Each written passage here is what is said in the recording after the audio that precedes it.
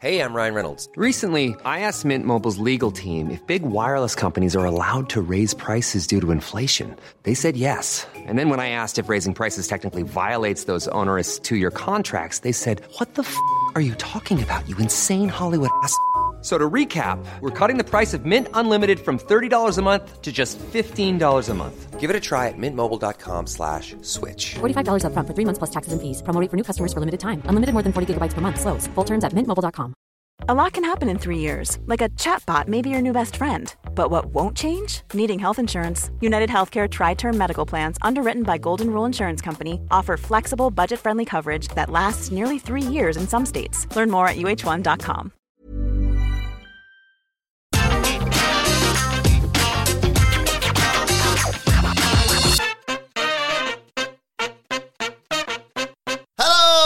And welcome to the NXT 2.0 review. I'm Adam Wilborn from What Culture, joined by the Dudley Boys of What Culture, Michael Hamflett and Michael Sidgwick, here to review everything that happened on last night's episode of NXT 2.0. But before we get into it, if you're a fan of this sort of thing, make sure you subscribe to What Culture Wrestling on either iTunes, Spotify, or wherever you get your podcasts from for daily wrestling podcasts, where we not only review NXT 2.0, but also Raw, AEW Dynamite, and AEW Rampage, as well as pay-per-views and premium live events. We also have interviews, round-table discussions, and a round-up of the week, complete with a burger quiz, of course, on Wrestle Culture. As I said, though, joined by the Dudley Boys to review NXT 2.0, and lots of developments, lots of title ramifications on this show, Hamflett. Oh, it was a bit flat, wasn't it? Like, there wasn't much in the way of... There was neither really great Elite Tier NXT 2.0 pattern, nor particularly great action. Not that I ever expect the latter on this show. I didn't feel much for any of this. I don't know. So, I've said this before, you miss a week of this show, and the whole world on this brand completely changes. It's constant chaos that you become so ingrained in it that it's only when you step out of it for just a second you realise that none of these characters ever make any sense. None of the stories you thought were stories were actually stories. And that's kind of what it felt like coming back into this. The tag belts, you know, the reason the tag belts are vacant doesn't count in this particular example. But all of these new feuds, these new programs, in a lot of cases new champions, just already don't feel hot. It's like they've been at this 10 years. It's like, well, when are we moving on to the next thing? Because that's the pace that you expect for this show. I'd like to think that when we go through this review, there's going to be more that I find funny than I did when I was watching it. I'm not looking to this show for quality. You know, I'm not looking at it for quality action. I'm looking for things that I can laugh at or look forward to taking the piss out over the E2. And I didn't get much of out from this one. You are right, though. It's so all over the place after missing one episode. Yeah. Like, Super Soakers, Joe Gacy putting on a ring that's a bit hot. I think we should play a game. I'm off next week. So I think the NXT 2.0 preview the week after, I think you should give me a selection of things that may have happened, and I have to guess the one thing that didn't. So, Easter holidays in the UK. I'm not sure if they have that. Is it spring break? Woo! In America. Yeah, I don't know what they do over there. Do they have the Easter Bunny? Systems in the UK, I don't know. Howdy there, my name's the Easter Bunny. I'll bring y'all chocolate. I think that's what it sounds Easter Bunny's a gun-toting cowboy. Indeed. Yeah. They all are. Systems in the UK are not set up to support working parents. So I will be, I'm not going to go longer on that, but I will be taking annual leave next week because it's another 2-week holiday. So, not so much Sidgwick's job. I think we should turn to Andy Murray, the real hater of this brand, to ask exactly what happened on the Return podcast. I'm not going to say we actually do this because I love doing every podcast that we do together, right? But it is funny when Sidge and Andy have to cover NXT 2.0. No, it isn't. Right, I'm going to give you two insights into the working life of Michael Sidgwick. One is scarily accurate when it really shouldn't be. Stay tuned throughout for my eerily accurate prescience. Prescience. Right, okay. Here's another insight into my life, right? Okay. So, again, I've got two children. I say this quite often. I have two children.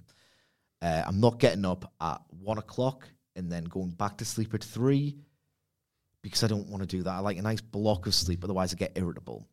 But in order to preempt my kids potentially waking up early and making sure that I've watched the wrestling that I must review for work. And you can't possibly make James sit through this. Yeah, I have to get up at a specific time.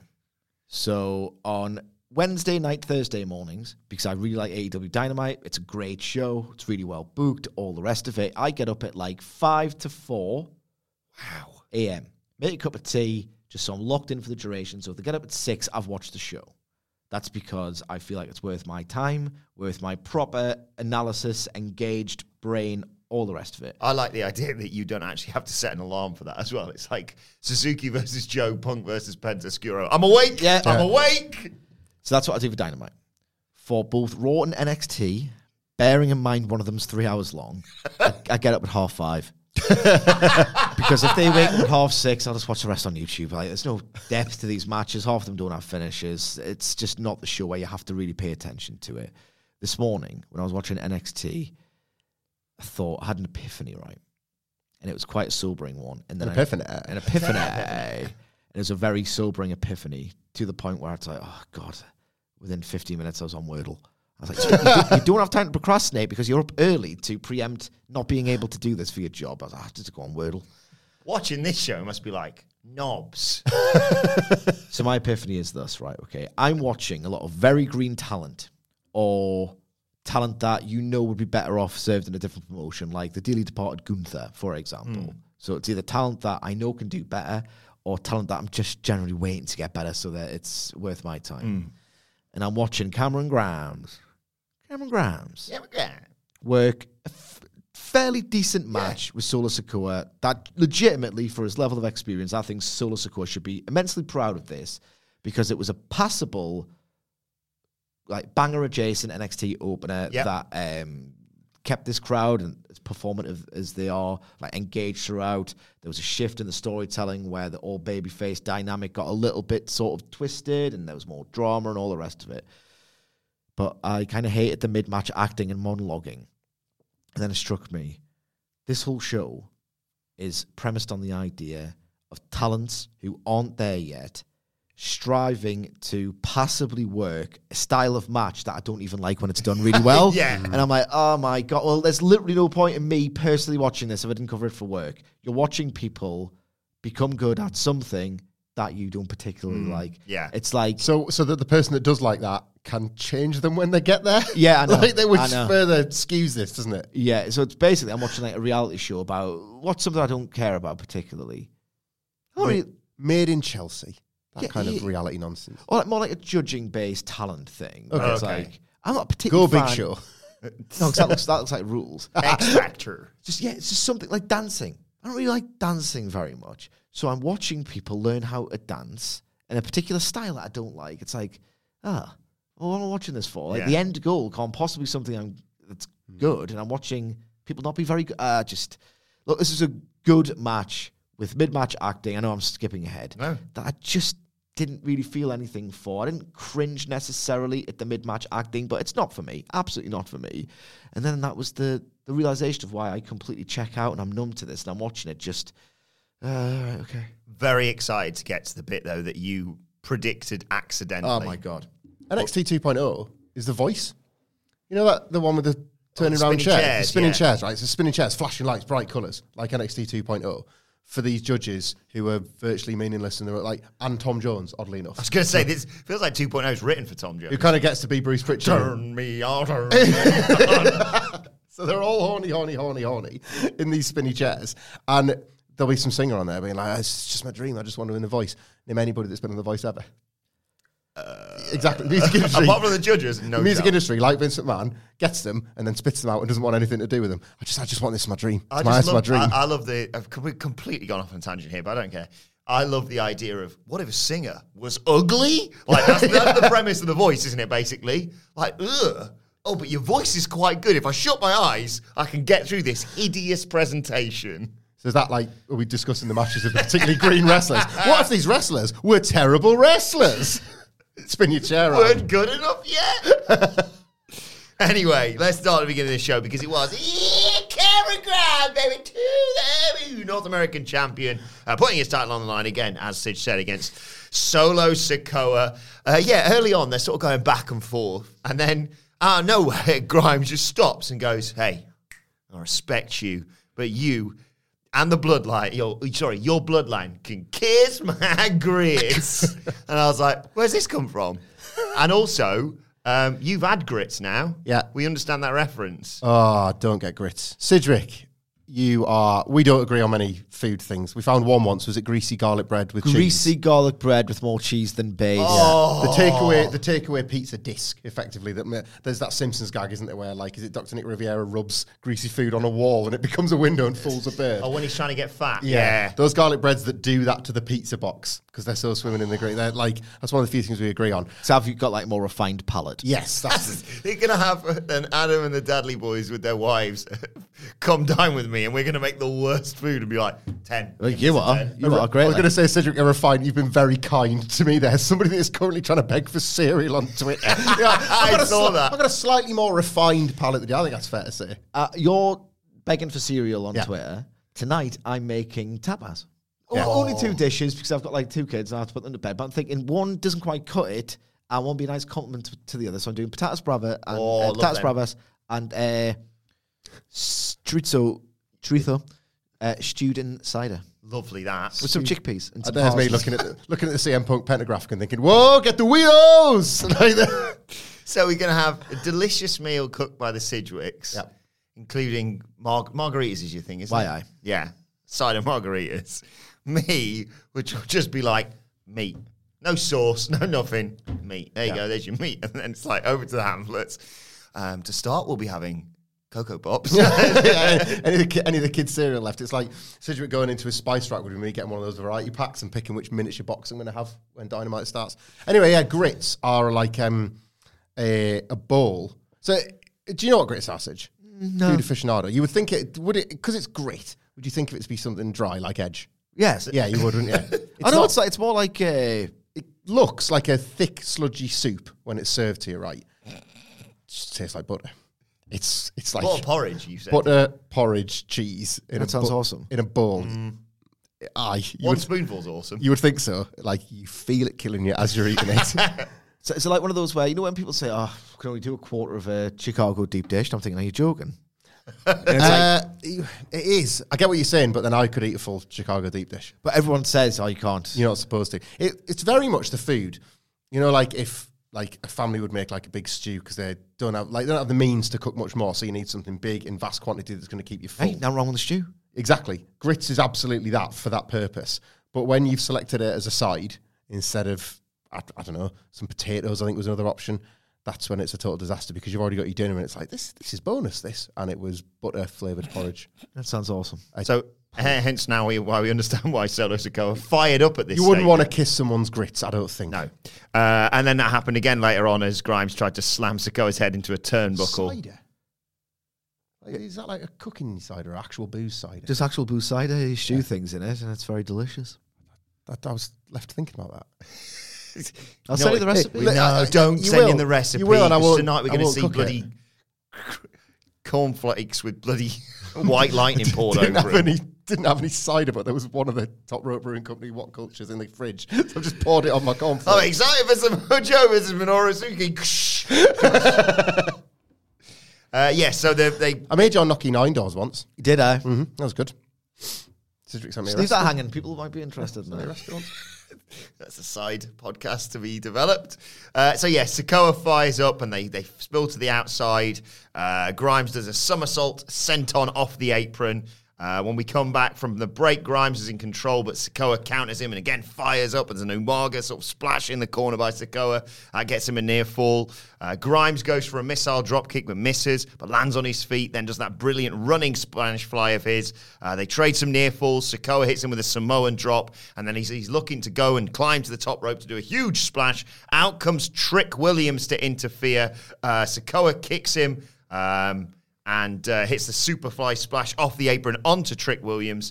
But all this distracts Sikoa, so when he gets back into the ring, he gets nailed with the cave-in by Cameron Grimes, who gets the 1-2-3. He retains the North American Championship, but post-match, as we anticipated, Carmelo Hayes also gets involved after Trick Williams' involvement.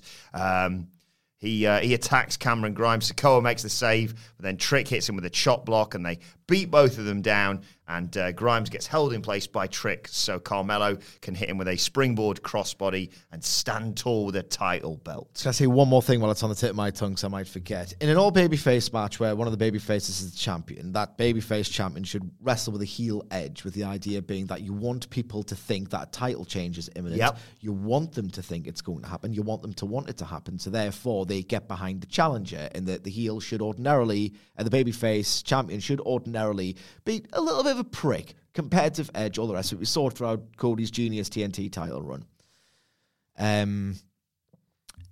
Usually do this via showing, not telling. A little bit of showboating.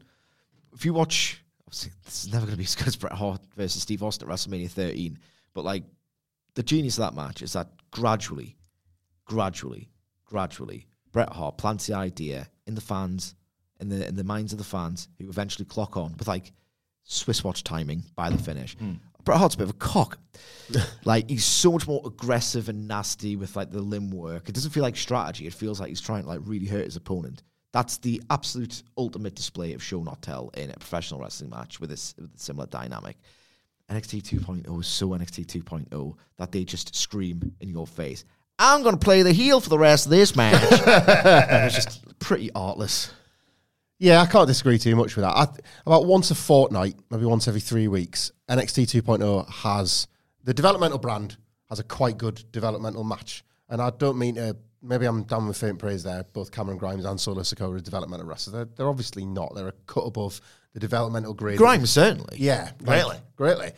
There's a developmental grade that shows itself all too often on the show, and they're way beyond that, and Solo Sikoa seems to be coming on with it. So in that sense, when you try and judge this as a developmental show, this was a success. Like, unfortunately, it is plagued with the things that they are also developing as well as their in-ring skills, which is the WWE skills, which is screaming things at the hard camera, so the thickest person in the back row understands exactly what's going on. And it does take away, as well, I kind of wish I'd seen this coming, but this is an NXT pattern dating back to the Triple H era as well as now. Carmelo Hayes is going to have his rematch feud, probably lose, as a way to line him up for Bron Breakker. Like, there's this failing upwards thing of the ex-mid-card champions that happens all too often. And it's a really hard, quagmire for them to have to tromp through. Like, Carmelo Hayes, if we all just said, Carmelo Hayes, you could see as a future NXT champion if he even lasts there long enough before getting called up. Yes. But typically they make them go on this particular route. And this was like the first awkward step of that. He's probably going to lose to Cameron Grimes because he's in that short time with the belt and short time on this show even. He's kind of already ascending beyond its mid-card. Would you have accepted it more, or would you accept it more if they hadn't gone back to the NXT North American Championship and he just waited around for a bit and then been reintroduced as a challenger for Breakker? I would have done very occasionally a little bit more subtle. I don't even want to use that word on this podcast, but they can be a little bit more subtle. Yeah. But often they go to the rematch first because they believe it's some sort of establishing thing. As if Cameron Grimes surviving a ladder match and winning the belt fair and square doesn't establish him enough. And the fact he's been in this brand for ages and he dedicated it to his dad and all this sort of stuff. It's like, you got to beat the champion again to double down on it. It's partly because they're buying TV time as well. But I can never really be arsed with this leg of the journey when they're clearly elevating somebody. It's because they're losing as well. Like, what's happened is, by the end of this, you'll have seen Carmelo Hayes lose twice. So Vic Joseph and Wade Barrett run down the gauntlet match for the vacant tag team titles. They get interrupted by Grayson Bloody Waller, who's there with Sanga, and he's still got the sling on his arm, of course, from that horrible bump that he took at Stand and Deliver. And he's angry, says they should have just been handed the tag titles. But Sanga's going to fight for both of them effectively and win them the titles. And then also we get a video with the Creeds and Malcolm Bivens. Bivens says Pretty Deadly are pretty bloody stupid for attacking the Creeds. They're going to destroy Pretty Deadly, say the Creeds. They're going to get their revenge. They're going to beat up everyone. And then there's a nice sort of old school drawing the ball out of a tumbler thing, and they get the ball out and they're happy and they say they wouldn't have it any other way, and I went, oh cool, you're first then. And yes, they were. Right, and then we got Bron Breakker, your NXT champion, coming down to the ring to unleash his fury on Joe Gacy after he kidnapped Rick Steiner, of course. But he says, despite the fact that Joe Gacy had some nerve pulling that crap last week. He reveals to us that Rick Steiner has been released. He's home. He's safe and sound. But he says no one messes with his family. No explanation as to why or how that happened. But no one messes with his family. And he calls out Joe Gacy, tells him to come down to the ring. But, of course, Joe Gacy is in a video on the Titantron. He's outside next to a fire. And he said he talked about releasing Rick Steiner. He said interacting with him helped him to get to know Bron better. He's so tough because, just like his father, because his father took that beating like a man. But he reveals he's still got Rick Steiner's Hall of Fame ring, which represents everything he sacrificed for his family. And he said the ring is his dad's life's work, and it can only be tested in fire. So he chucks it in the fire, and he maniacally laughs. Sidge, rubbish, hack, lame, rubbish. What else am I meant to say about this? It's just really terrible storytelling. Should we do all of this in one go? The fire stuff and Joe Gacy? Yeah. Because later on in the show, Joe Gacy said he didn't like social media and the court of public opinion. The woke mob. He says he's the only one who can carry NXT because Bron Breakker is too damn emotional. He's a loose cannon. He's going to control Breaker's life, probably control his narrative whilst he's at it, tear it all down. But he is going to keep one thing, and he pulls the Hall of Fame ring out of the fire, which unsurprisingly hasn't been affected by a bit of a crap dumpster fire or whatever it's called. And he puts it on, and it hurts him, but it's a necessary sacrifice. Jesus Christ, man. They've got bored of they're happy with the pop they've had, and the bloody liberals.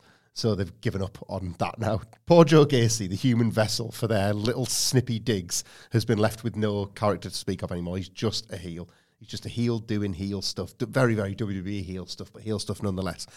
Did they put the Steiner brothers in the Hall of Fame so that they could put Rick Steiner in a cage and burn his Hall of Fame ring? That's what I'm left asking.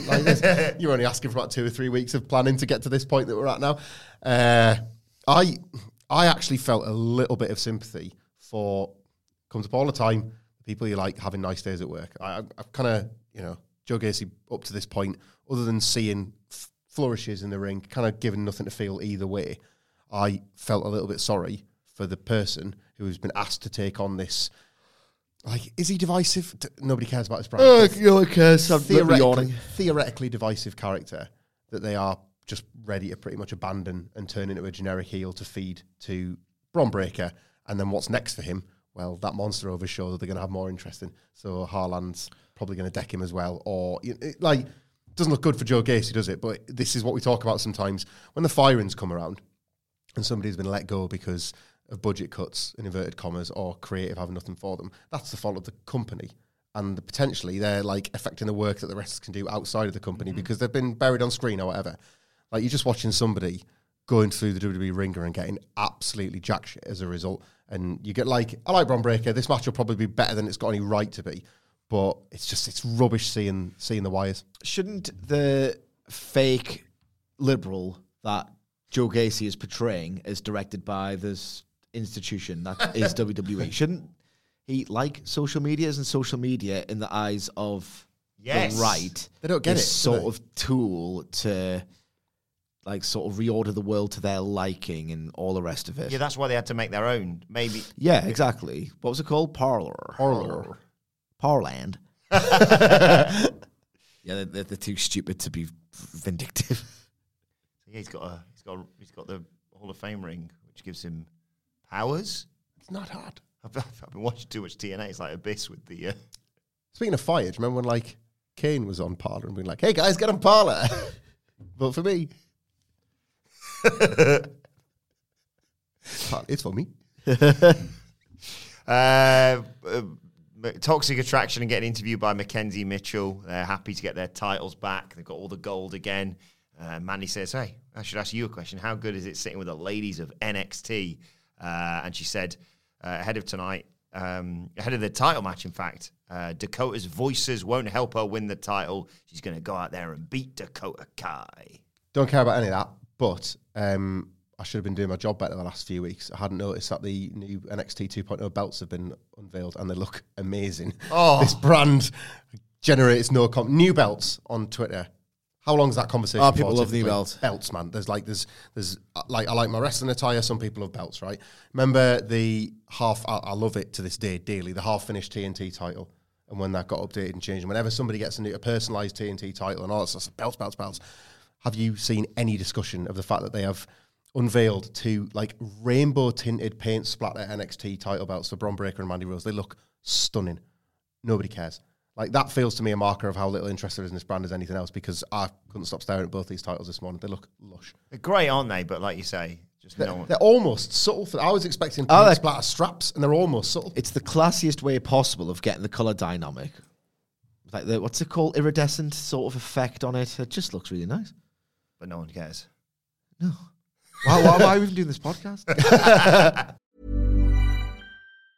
Quality sleep is essential. That's why the Sleep Number Smart Bed is designed for your ever-evolving sleep needs. Need a bed that's firmer or softer on either side? Helps you sleep at a comfortable temperature? Sleep Number Smart Beds let you individualize your comfort, so you sleep better together. J.D. Power ranks Sleep Number number 1 in customer satisfaction with mattresses purchased in-store. And now, save 50% on the Sleep Number Limited Edition Smart Bed for a limited time. For J.D. Power 2023 award information, visit jdpower.com/awards. Only at a Sleep Number store or sleepnumber.com. Ever catch yourself eating the same flavorless dinner 3 days in a row?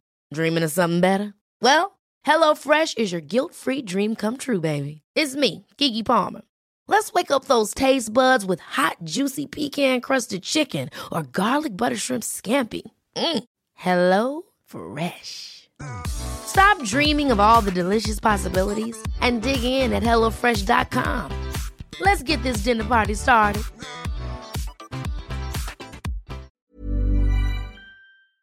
Before we go any further, though, this show is sponsored by BetterHelp. Now, we all carry around different stressors. They can be big life worries or just, little things like your favorite wrestler not being used properly. The thing is, when we keep them bottled up, it really can start to affect us negatively.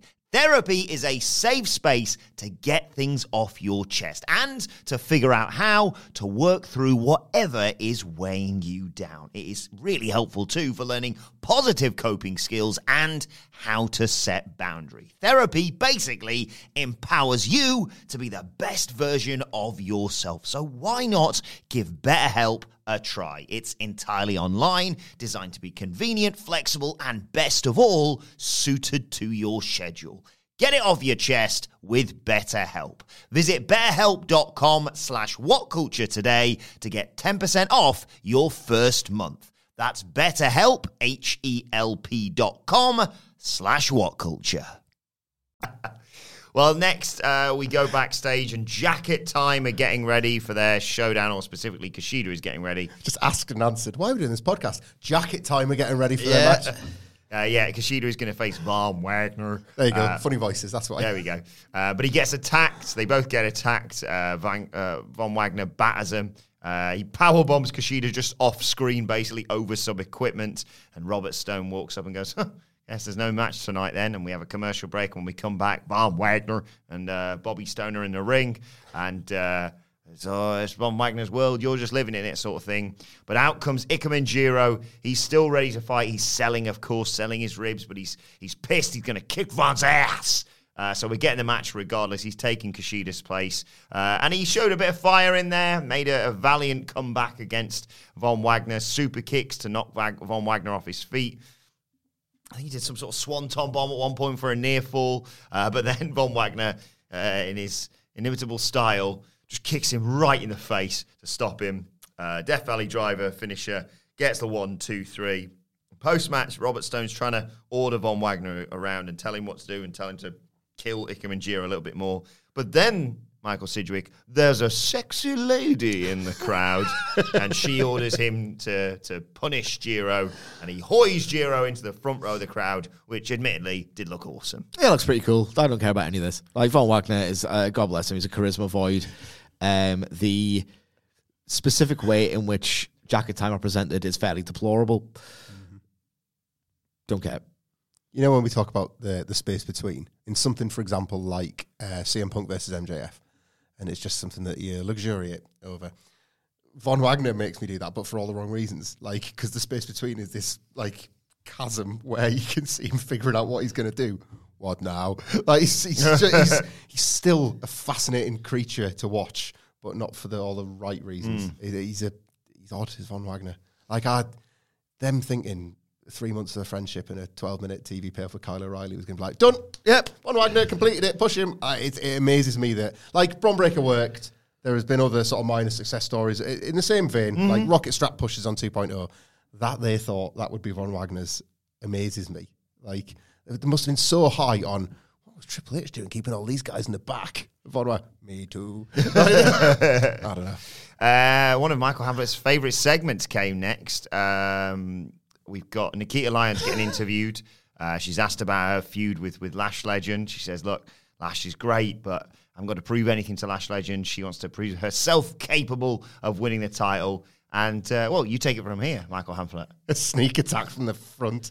I love it, man. I absolutely love it. Like, she never saw her coming. She did for about a minute and a half from off screen. That stupid fourth wall stuff that WWE. It's like, what is it? Monty Python and the Holy Grail, where that bloke's running up and it just keeps looping. He just runs up and stabs him.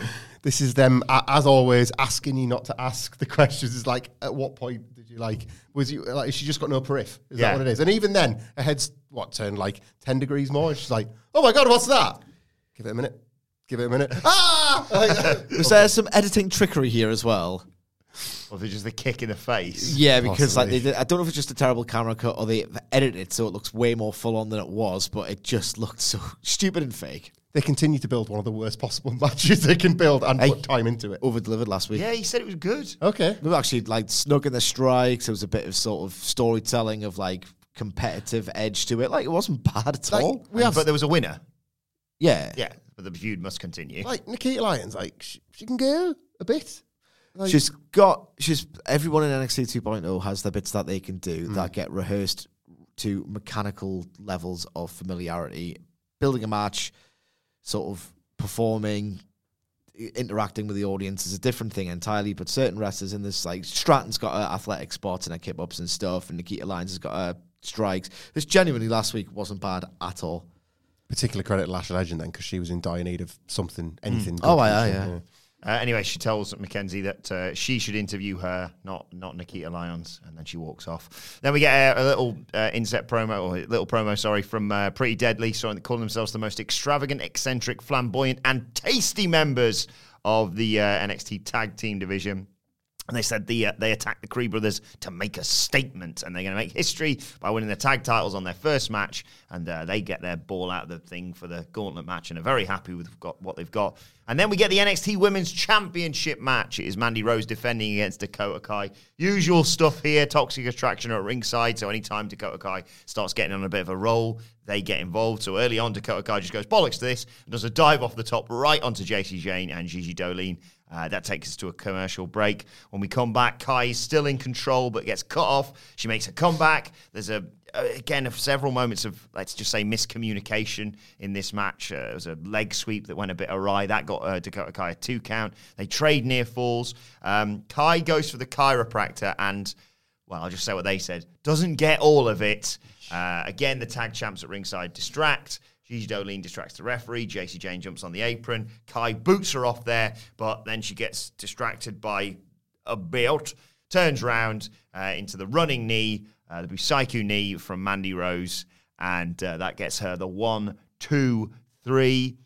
And then post-match, Wendy Chu, where's Wendy? There she is. She hops up on the apron with super soakers and sprays Toxic Attraction like Austin's beer bath, and they sell it as much.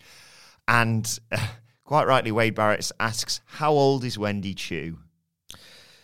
Quick note on the match before I point something out, right?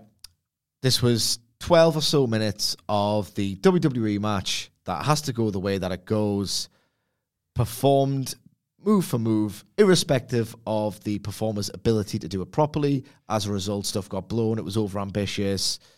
It was too long. It just wasn't particularly good or compelling or believable or energetic or stirring or anything. It was just some moves happening in the usual order at the usual pace, some of which were blown because one of the performers, frankly, isn't that great in the ring. Right. Every year, I write an article for whatculture.com/WWE. You can pay a visit to there after this podcast to read it. It is entitled... It's going to be out in video form soon, voiced by a brilliantly talented voiceover artist, I believe. Greatly. And it's called 10 Candidates for WWE's Bizarre Post-WrestleMania 38 Push. And what this is a comedy article, essentially, based on the fact that in 2016, because I think I did it like 1 or 2 years later, 2016, when, you know, Undertaker had gone away again after WrestleMania 32, and Brock Lesnar after the Ambrose match, he went away. They realised, right, we've got a situation here. We have to get the part-timers in because no one cares about the existing roster. When the part-timers go away, we haven't solved that problem because we've still got the existing roster that people didn't really care about. What we should do, not is book really well all year round, but what we should do is we should get names that we haven't really used and as a result no one cares about and just repackage them in these pretty ludicrous ways and expect fans to get away with it, to care about it. So this year, it's Ezekiel. Mm-hmm.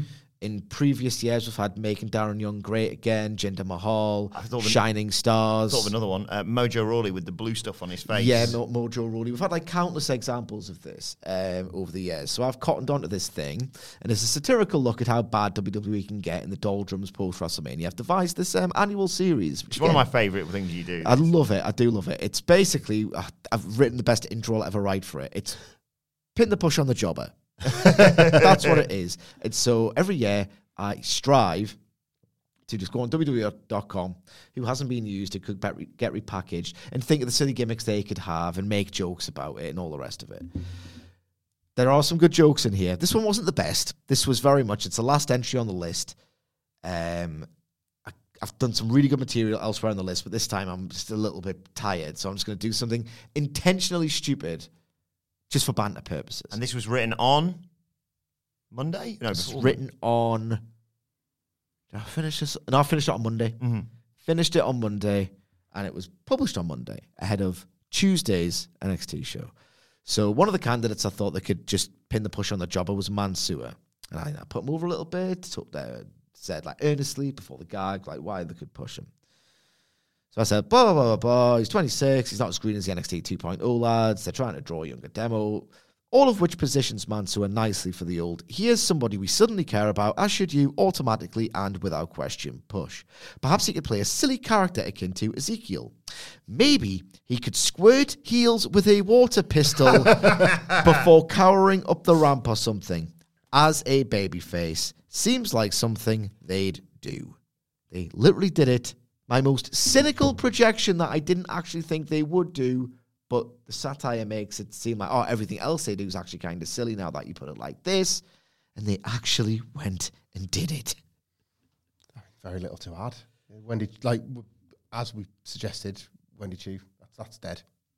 That was fun, if you even found it fun, and now it's not. That's finished.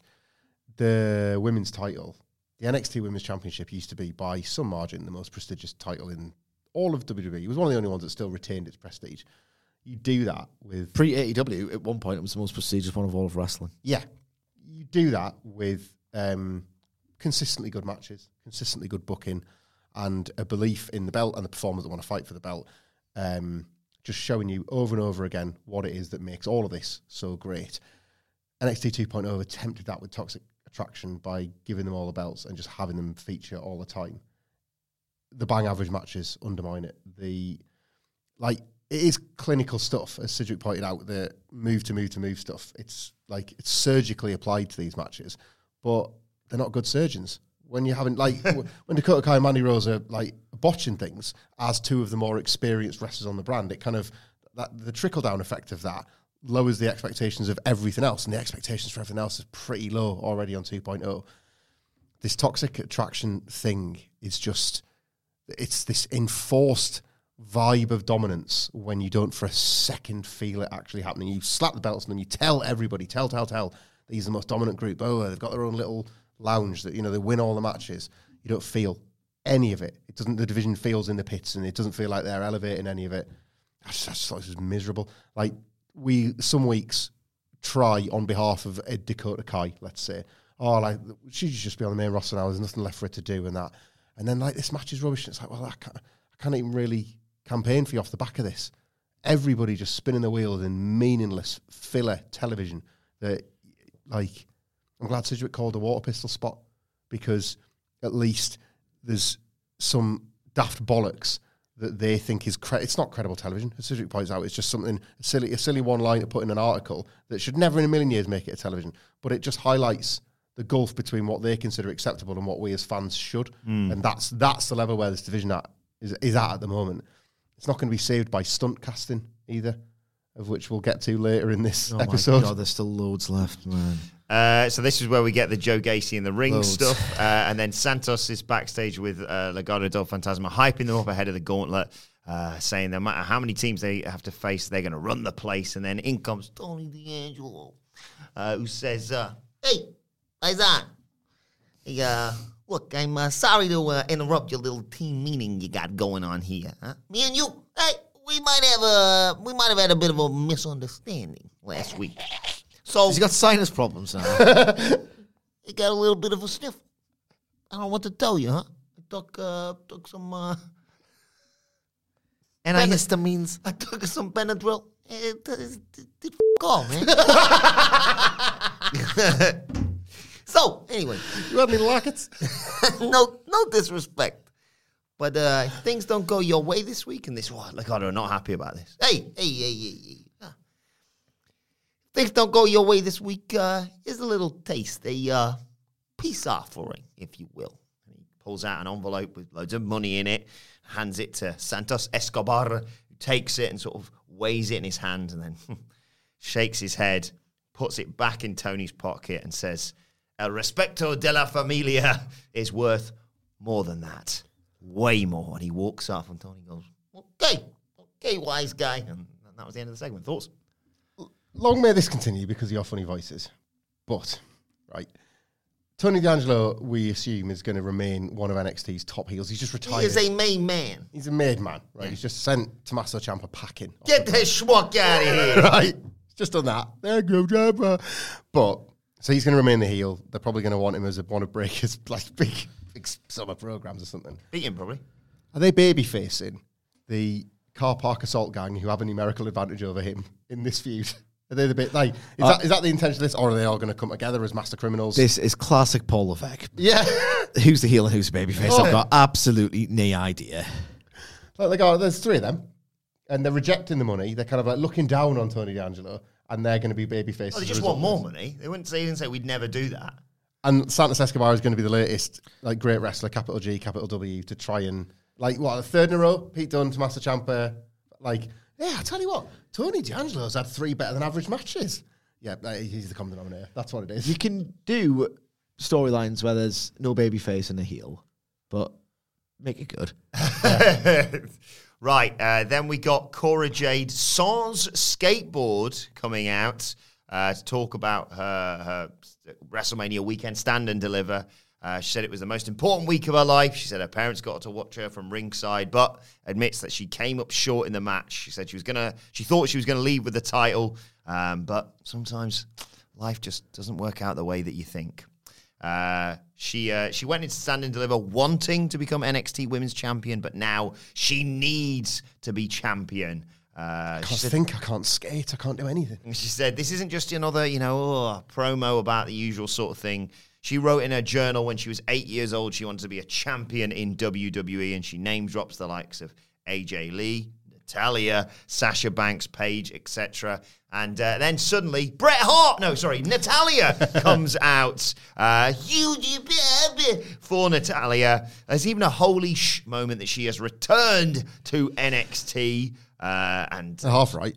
Chant Natty's name. She fights back tears. Cora Jade just really fangirls. She does this weird little wave as Natalya gets in the ring. She marks out, basically. She talks about, Cora Jade does once they're both in the ring, about, going to watch Natalya and Natalya pointing her out in the crowd and then her DMing Natalya. And then Natalya saying when she came to WWE, she saw a match that she had and she went to message her on Twitter and then finally saw that message. And Natty choking up here. She said, Jade, Cora Jade, you are the future of the women's division. And then her face changes, Michael Sidgwick. She said, the future is bleak. And then she slaps Jade in the face, and Jade can't believe it that she's doing this to her. Hero's doing this to her, and Natty puts her in the sharpshooter, and Jade's tapping out, and Natty just looks furious, and Jade can't believe what's just happened to her. Yeah, I was watching this thinking, eventually I'm going to see a sharpshooter. And, Natalya got her legs, and then eventually, 3 minutes later, she actually applied it. So I kind of got where this... kind of knew where this was going a bit. Got him. Kind of knew where this was going. Natalya, this is one of those things where, you know for a fact that being very influential to certain wrestlers must mean an awful lot to Natalya. So absolutely fair play. I thought she was good in this segment for being able to channel that and then switch it around and use the real life emotion for the ruse. Genuinely, I thought Natalya was good here. Cora Jade, this company's fascination with de-aging all of its talent in some way, shape, or form is just so thoroughly bizarre to me. Kevin Nash, dye your hair. Why? Dominic Mysterio, 25 years old. There are literal killer pillars younger than him, and he's 16. And now Cora Jade's 8. It's ridiculous. It's absolutely ridiculous. It's just so laid on so thickly, the whole superfan element. Yes, it's good that you've got a young, and you can tell these intergenerational stories, and yes, it's all good, but just make it look like less of a complete mark. Aye. Yeah, they don't mind. In their mind, we've said this before, there's been countless characters that have gone through this particular story. In their mind, it's actually a good thing that these wrestlers now are living their dreams, and just being in WWE is what it's all about. If you're going if you're a kid right now or you're young and you listen to this and you've got any aspirations to be a wrestler, for God's sake, go and get some pictures taken with wrestlers, because you never know when they could be used in storylines, or write it in your journal. And that also, this is now part of, and this is an AEW thing as well. Yeah. Was it John Silver and Chris Jericho the other week? Yeah. Of course, you got the MJF thing. Yuta Trent. Yeah, wrestling has moved on into, wrestlers are wrestling longer so that you were seeing people come into the industry and are still able to fight. You wouldn't have had this when you had your 80s guys that were sadly all passing away in the early 2000s. It couldn't have happened that way, and it does now, right? So you get more of these. But the problem is in WWE, it doesn't come across as, oh yeah, I used to see you at an autograph signing and now we're going to fight in this intergenerational. It's time stand still stuff. Natalya was in that, and it's awesome, by the way. It is absolutely fantastic. One of the sort of 2 or 3 huge pivot points in women's wrestling in WWE, the match against Charlotte in 2014. Mm-hmm. 8 years ago, she was being dispatched to NXT to be the veteran presence against the hot up-and-coming star. Charlotte showed her some reverence and respect, and then soundly out-wrestled and defeated her because it was her time. This is not that. And it's 8 years later. 8 years, man. That's twice Steve Austin's run and then some at the top of this company. That's how much time passes, and they trot out the same old stuff and try and sell you it all over again. It does not make sense that they think this is a way to do it. I mean, do they even think it's a way to do it, or is this just now the norm? The Mysterios, Dolph Ziggler, are they just Braun winning the belt on Raw instead of it stand and deliver? Is it just whatever? They lean on the main roster way more than Triple H outside of that Survivor Series month was ever permitted to. You never they would remember when the heat of the Wednesday Night Wars in NXT wasn't even promoted on Raw. Triple H preferred Vince not knowing it existed. Now they're one and the same, and you expect this sort of nonsense most weeks. And later on, Natty put the whole roster on notice. Tatum Paxley challenged her to a match next week. Yeah, I love how they can't even bring themselves to call the GOAT. She's the boat. She's the boat. Put them on Botis. The best of all time. Have some conviction. Should they have conviction, or should they just try and not call Natalya the greatest wrestler of all time? Is it where does this end though? Let's bring him up again. At what point, do they Mansoor turns up on NXT 2.0? It's some people need to whip this locker room into shape, but I'm here because I've been on the main roster 10 minutes. They just believe in their mind everybody's got Hogan dust or Austin dust, and it's just going to rub off on all of these no marks and dweebs and losers. It just doesn't work like that because the people you send haven't got enough to begin with. Look, I'll tell you one thing, right? Let's be absolutely fair. Natalya did a pretty tremendous job of making Lacey Evans look passable. So yeah, There is genuinely... Sarah Logan, was it, as well? They were like the Natty Loop, where you wrestle like 20 nights in a row with her on the house. So maybe shows it's not the stupidest idea and we're being too harsh. We got a video with... No comment. Briggs and Jensen getting fired up and yelling with Fallon Henley about winning the whole thing, and I thought, nope. Yeah. And we found out that Nathan Fraser's coming to NXT 2.0, which is great, because I haven't seen him on NXT UK, because no one really watches that show. Because it doesn't exist, and that might actually be literally so soon. If Ben Carter's getting out of there, Gunther was like raced through NXT, I would expect Ilya Dragunov, with or without that belt, would be on here sooner rather than later. Pretty Daily have just made the jump. It's not looking great at the BT Sports studio at the moment, is it? It isn't. All of that bootlicking for absolutely nothing. For absolutely nothing. I'd be excited about this if I hadn't just watched A-Kid's career for the past month. Yeah. Zion Quinn squashed Draco Anthony next. Draco Anthony thought it was a good idea to mock Zion Quinn's, what do you call it? Hacker sort of thing that he does. Fired him up and he just wrecked him with repeated forearms to the face. And fairly straightforward squash this. Yeah, terrible. What I do want to know... Wasn't even a good squash match. It's the other end of the Solo Sikoa thing. You see the developmental brand actually being an effective one, and then you see it being an ineffective one on the same show. It's like it was a proper power plant match. This like a big, jacked guy kind of falling over as he does moves. It's just not good. I want to know your thoughts on the backstage segments next with Index and Ducia. I think that's how we're pronouncing it. Talking about the gauntlet match, and they said that Dexty and Duke should have been in this. Duke's not happy. Dexter Loomis doesn't look too keen either, but Indy says, no, Dixie would do it. And Dexter looks at Duke and shakes his head, but they say, I think you should do it. Oh, I think you should do it as well. And they eventually just agree. An odd couple tag team. Who'd have thought it, Sige? Nag, bloody nag. Jesus Christ, I'll do it. If you say it at me enough times, I'm obviously going to friggin' do it. That's what this is. That's what this is. This is so bad. These women fell out over these two men. Now they've done that fallout, and then what will fix all of this? It's pushing these two men together. The two men that came between them in the first place, right? Came between them. Because they were it's just, I hate this. I hate that, and you kind of I wish I'd thought of this sooner. That this is where this was going to end up. You look at it now. Of course, we should have seen that this would be the end destination. This is how they believe real people live their lives. Awful, just awful. And there's going to be 1 week, and it's not going to be Cedric. It's going to be me and you, a couple of fucking idiots. I think I'm quite starting to like this. They'll do one bit, and it'll get a gift. And that's quite good. There's that one little boy that it's going to be Cedric. He's always right about this. But I hate myself because I know it's coming. It'll be a bit of Force of Whalebone, or they'll just do a funny bit. One of them will trip over the other one's massive cack. In a double team spot. But they'll win out in the end. It's it's Dexter Loomis joining the way, with Gargano, but with no Gargano to elevate any of the in-ring whatsoever. Duke Hudson's a failed poker player. Oh, yeah. Pitiful. Anyway, time for the gauntlets for the vacant tag team titles. We start with actually quite an enjoyable match. Creed Brothers versus Legado del Fantasma.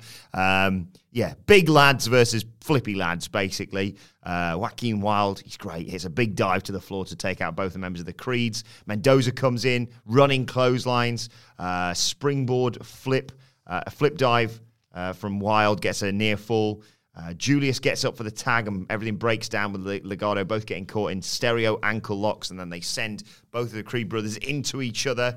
Julius gets sent into the middle turnbuckle. There's a springboard missile drop kick to the back. Wilde gets a 2 count off the back of a 450 as well. But then Brutus pulls Mendoza out to the floor, and Julius picks up Wilde, angle slams him, assisted spine buster, that basement lariat thing that they hit. 1, 2, 3. The Creed brothers advance, and we also had a little bit of something with Fallon Henley and Elektra Lopez as Briggs and Johnson made the entrance next. But I thought the opening match in this gauntlet was really quite good. Yeah, it was. I mean, if you look at the teams in this match, is that not the most sort of dynamic, contrasted styles and the kind of the best possible pairing when this is not exactly like this stacked division or anything, but when in terms of pairing the teams off, this stood the best chance of succeeding, and I suppose it did. I forget how this works with you guys' numbers formula, but typically, even if they're just doing it transparently to fill some time, they kind of know their way around these gauntlets at this point. It's got more than 4 people in it. It's got less than 30, Sige. Yeah, that's good. So there you go. Then we had Boris Johnson after he'd paid his fine, and John Brogson, or whatever he's called, versus the Creed brothers. A big brawl to start things off. The key thing here was Brutus Creed getting put through the announce table via a double team powerbomb. Julius Creed gets isolated. But yet, despite all this, Brutus dives in to break up a pin attempt later on, and then Julius trips up Johnson and Brogson. And Brutus hits a lariat, counters a lariat, with a clothesline of his own, and gets the victory. Jensen and Briggs eliminated. I'll run through the rest of this, and then we'll give our thoughts on the whole thing. Wrap it up. Grayson Bloody Waller and Sanger gets involved. Sanger obviously does the most of the stuff here because Grayson Waller's arm in a sling, except when it isn't, because it's absolutely fine, and he comes in to attack the Creeds after Sanger has dominated them. But then suddenly, Brutus again, I really like him, he's a big bloody lump. He hits a suplex on Sanger, and then hits again a basement lariat on Sanger to get the victory for them. The Creed brothers are running through the entire field, but then out come Pretty Deadly. Sorry, has Grayson Waller won since he employed the services of Sanger? I beat LA Knight, man. He did beat LA Knight, didn't he? Yeah. So Elton Prince and Kit Wilson of Pretty Deadly come out and jump the Creeds, obviously, to try and get their advantage. They're fresh. Creeds have run through everyone. They're bloody exhausted. Brutus gets hit with a gutbuster. Julius gets sent into their steps, and everything sort of breaks down. A double headbutt puts down Brutus and Kit Wilson, I believe. But in the midst of all this, there's a cheap shot on Brutus as the referee's distracted, and they hit their finisher. Spilt Milk, I've been informed it's called. It's basically a heart attack with a sort of running neck breaker involved in it instead of a clothesline. And that gets them the 1, 2, 3. They are your new NXT Tag Team Champions. We called it yesterday, Sige. The right decision, and what did you make of this whole gauntlet? It was the right decision. The storytelling throughout, I think, was quite solid. This was probably more than show for me in terms of what I felt during it. I don't really need to see the Creeds go 27 minutes. There were several spots where I thought they are learning how to work a longer match. And again, it's all the learning. It's not the doing. It's not the absorbing. But like, I forget which Creed it was, but the lifting up of Sanger. I think it was Brutus. Brutus lifting up Sanger, like when he'd already gone through, 2 matches before then? Like that was like, he staggered it and he really registered how much he'd been sort of beaten down. You know, there's elements of this were really quite good. I just didn't need it to go 27 minutes. I haven't seen much of Pretty Deadly because I don't watch NXT UK. What's the point? It's not enjoyable and doesn't do numbers, so it's pointless on a professional and personal basis to watch it. And I wasn't impressed with Pretty Deadly at all. Like, there were just certain spots where they were like mistimed, not outright blown, but like they was trying like do an attack by the ropes and they kind of just fell on their ass. The first match was the best, and you don't want to peak that early in a half-hour gauntlet match with a lot of green or basic wrestlers involved. I think they're doing a good job of, not perfect, because there's probably been one match too many already, but a good job of kind of showing you, and telling you, that if the Creed brothers just had a fair, straight-up fight, they would win these belts, they would be the best in this division. This is babyface booking we've seen. I know they're not technically babyfaces yet, but they've been babyface through the fact that every time they've tried to win the titles, they've not been given the fair shout to do so. You've got the likes of attacks or multi-man matches or all these things, gauntlets that they're getting thrown themselves into. I think that's been reasonably effective, and it's been dual purpose because they've had a lot more ring time and they've not been wholly exposed by it all. It wasn't that long ago that, you were kind of like, I was certainly feeling like, I'm not wanting to see them go any longer than 2 or 3 minutes, and even when I am, it's softening their appeal. They've got that back. They're starting to feel like earnest baby faces. I think it's gonna go down quite well when they win the titles. It's gonna either like fully babyface Diamond Mine, Bivens, all this sort of stuff, or they're gonna explode through the stable and become their own men as a team. Doing it alone and all that sort of stuff. So I don't hate that on a long-term basis, but I'm with Sidgwick on Pretty Deadly as well.